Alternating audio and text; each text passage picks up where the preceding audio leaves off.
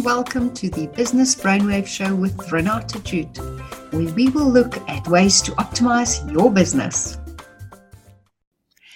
In this series of podcasts to follow, the intention is to look at how the unique contributions of every role player, every team member in your organization impact your business. So I'm often approached and asked, how do we improve our businesses? How do we maximize our businesses? And people often think that we need to look at the bottom line. We just need to look at the numbers. But often the numbers is really just a reflection of what's going on in the business, something deeper perhaps going on. So if we really think about it, one component of maximizing company performance really requires a team that maximizes its collaborative contribution. And we often just glance over that. We don't take into consideration that every person in our team, every member, plays a very unique role because of their very unique contribution. I believe that a mark of a good leader is often to understand that we cannot just look at the business and the way people operate around us just from our point of view, from our perspective, but we need to understand how the people around us work. Where do they come from? What's going on in their head? What makes them tick? So that is the purpose of this series of podcasts, where I will delve deeper into the unique contributions of the various individuals that form part of our teams. Now, when I talk about teams and role players, I think it's important to also take into consideration that I'm not only talking about employees. Remember that people form part of our teams when we interact with them on a daily or weekly basis, when they play a part in our business. So it may be that we have crucial parts of our business outsourced. We may have an outsourced IT person. We may have an outsourced bookkeeping and accounting person. We may even outsource our marketing, our advertising. There are many aspects in business that often gets outsourced.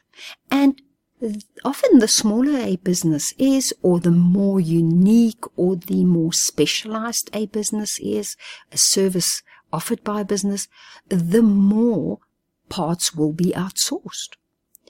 So do take into consideration that I refer to the team as everyone that plays a role.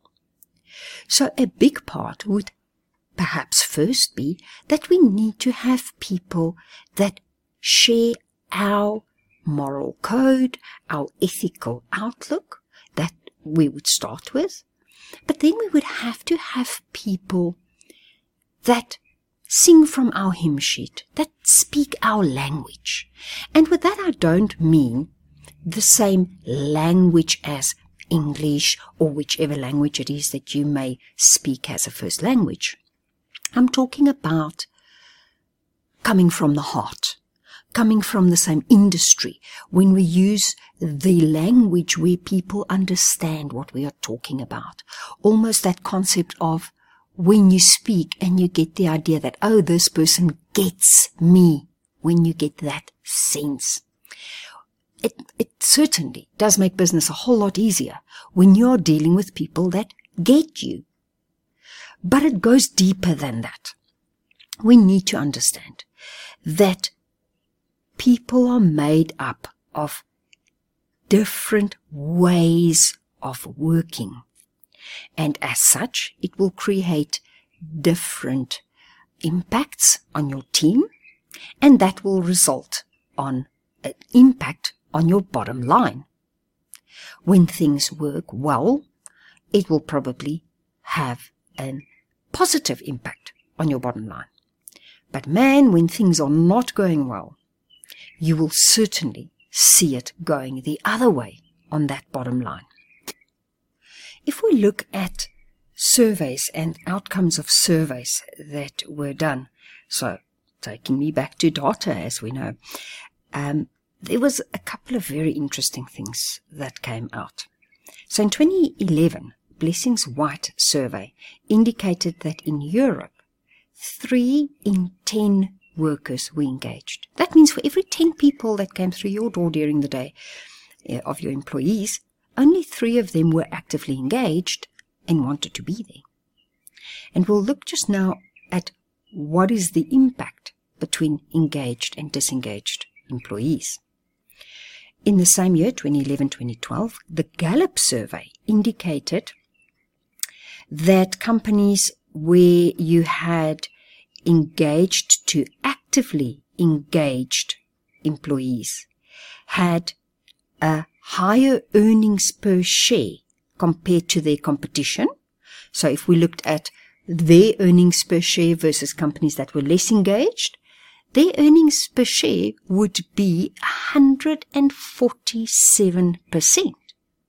So again, it tells us when we've got engaged people in our team, that the bottom line will show it with that higher earnings per share. And then, of course, engaged customers and employees will, from the research shown, have a 240% increase in performance outcomes. So again, engaged people will have a more outcome performance-driven view as to, let me get this done. So very important when we look at these things. So we can go, okay, well, obviously engagement is important, but how do we get there? And this is where we need to understand that if we don't know what makes our team tick, how will we get them engaged? And here it now brings me back again to, well, what if that team member is not actually physically employed by me? Well, the same really applies. You know, sometimes you can work with an outsourced person and you will get those guys that they will maybe have to deliver to 10 different people, but they will always do your work first. Why? Because you make them feel valued, you serve your purpose in their life, and you are filling that gap for them.